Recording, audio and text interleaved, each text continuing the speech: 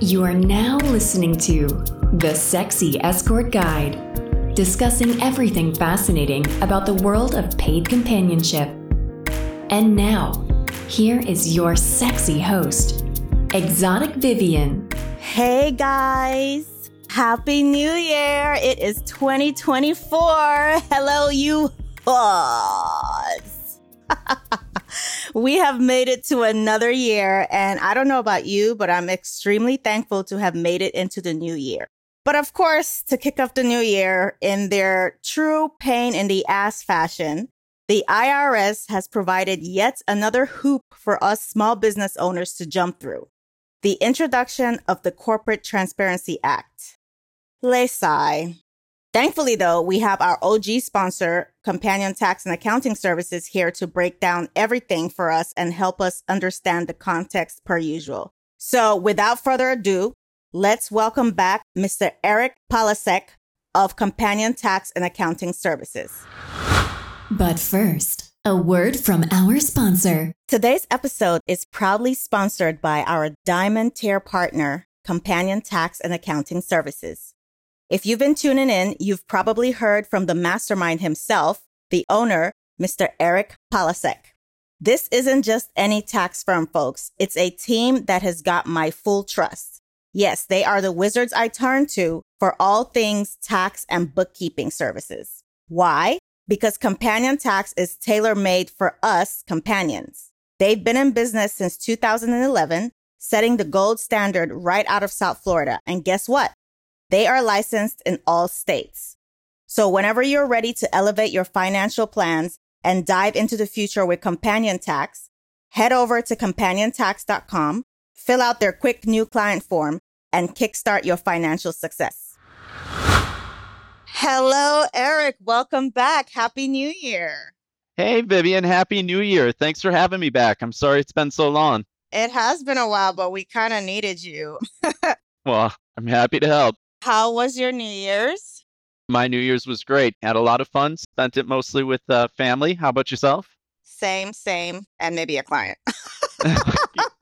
Both. A little bit of both. For those of our listeners who haven't listened to your previous episodes, please reintroduce yourself and tell us why we should listen to you on this subject. Sure. My name is Eric Palasek. I'm the owner now of Companion Tax. Some of you might have heard from my predecessor, Mary Lee Miller. We've been in the business over 10 years. I am a licensed enrolled agent, which means I took a very long 3-part test from the IRS to get my certification in taxation. I can represent you through all tax matters all the way up to the tax court. The IRS made sure I know what I'm talking about. Awesome. So, of course, the IRS per usual is being a pain in our ass with yet another thing that they're passing a new law, another thing. What is the introduction of the Corporate Transparency Act? Listen, as of now, it is in effect. The Corporate Transparency Act, this was actually passed by the U.S. Treasury Department. It was actually passed in 2020. It was passed a while ago as part of the Anti-Money Laundering Act. Like with all things, it took them a little while to actually implement it.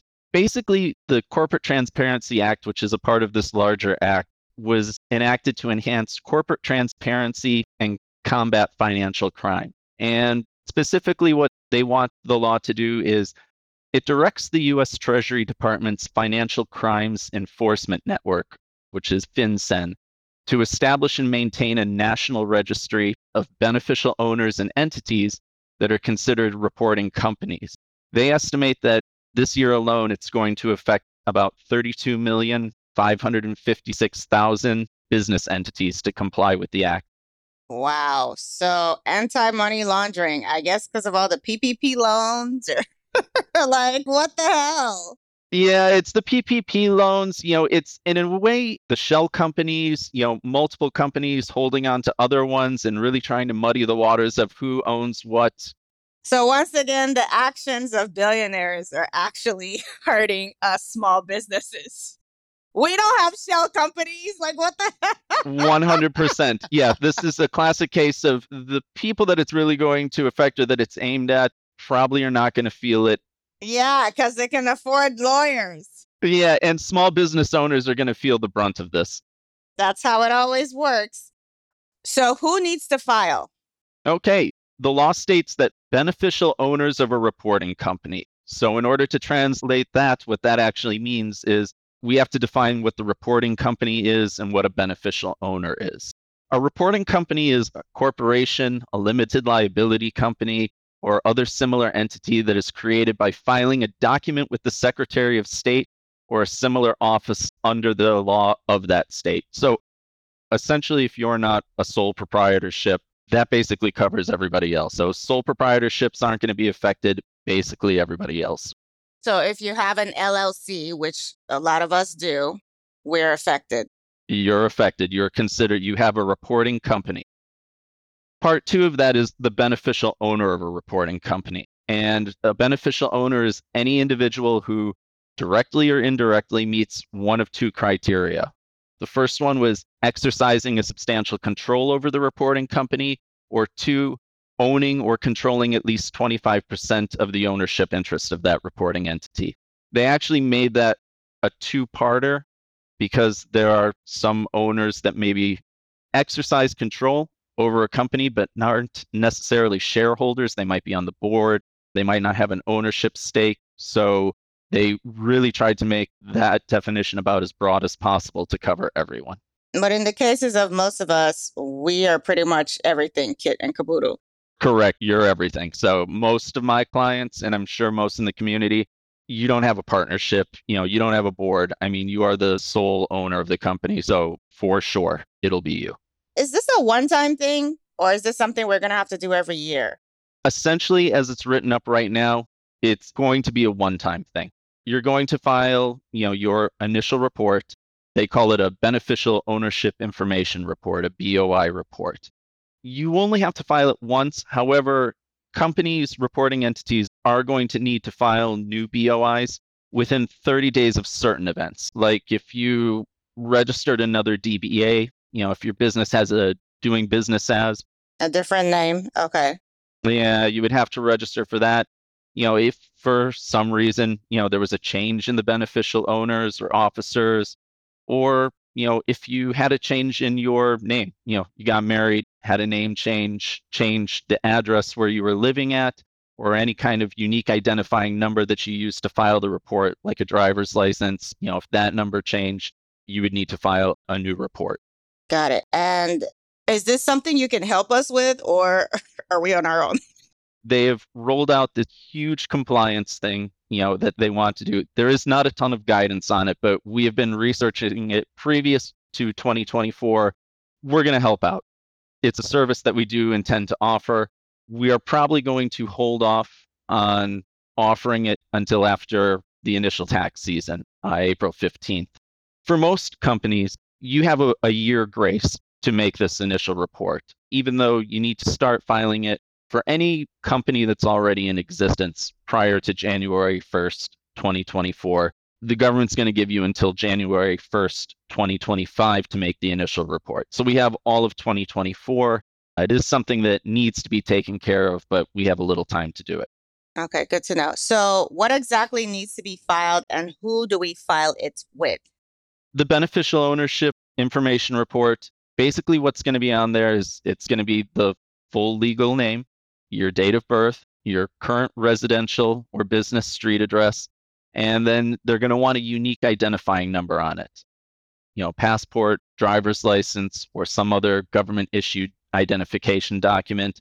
If you don't have one of those, they also made mention that you can apply with FinCEN directly for a unique identifier through them. I can only imagine what kind of headache that's going to be. For most people, should be able to have a passport or driver's license, and I would go with that. And just for the record, the entity we're filing it with, FinCEN, stands for Financial Crimes Enforcement Network. What a name. Yeah, and they're a subgroup of the U.S. Treasury Department. Lovely. Always have their hands in our pockets only to go spend it on wars. Anyways, Yes. When will the initial beneficial ownership information, BOI, need to be filed with FinCEN? So if you already have your company, if it's already set up, you had your LLC in effect before January 1st, 2024, you have all of 2024. So you have up until January 1st, 2025 to file. Now, if you're planning on creating an LLC or any other kind of entity at the state level after January 1st, 2024, you have 30 days to file that report. So you have 30 days from whenever you get the articles of organization back from the state saying it's active. So I know a lot of ladies definitely would want to know this as far as how it affects our privacy, because many of us use registered agents to protect our identities. What does that mean for us? It's a big question that I've been getting from my clients as well. And I actually have some good news on this front. Per the law, the information is going to be confidential and it cannot be publicly disclosed. This is for intergovernmental reporting. It's for the federal government to know, and they will make it available to essentially federal, state, and local law enforcement or other regulatory agencies upon their request. Essentially boils down to it's not supposed to be that they just are, requesting a list. If a federal or a state agency is investigating a financial crime, they can make a request to the database. That's the intended purpose. The other kind of institution that would be able to get this information are a financial institution, only with the consent from the reporting company. So from you. Essentially what this is going to be, it kind of replaces when you open up your business bank account or you're going to the bank, they're asking for your ID and all this identification and forms, and they're verifying your identity and they go through a check. Essentially, this is supposed to stop the banks or the financial institutions from having to do that. Now they just have you sign a paper. Can we make a request to FinCEN to check your BOI information? And they'll get it from FinCEN instead of from you. So if you had like a cop as a client and he decided he wanted to be mean to you, he couldn't like just go get your shit. Correct. Although I don't know why anybody would see a cop. Hey, that's a different story for another day. Playing with fire there, but yes, I mean, if they were to try to even request it, it's not like they could just request. I mean, they would have to have reason, it would be a report. And they would probably need to be really connected for them to even be able to search for one individual BOI. Correct. So bottom line is this is not going to be on a Department of State website like LLC information. This is not something that's going to be easily searchable or even John Q. Public could pay a fee to have. I mean, this will be confidential information kept by the federal government. So this is basically for the feds. Great. Awesome. Yay. What are the penalties for not filing or providing false information? Willfully providing false information to FinCEN or failing to file a complete report. Right now, they said it's up to, so they haven't given, it might be less, but at maximum, there could be a civil penalty of up to $10,000 and criminal penalties of up to 2 years imprisonment.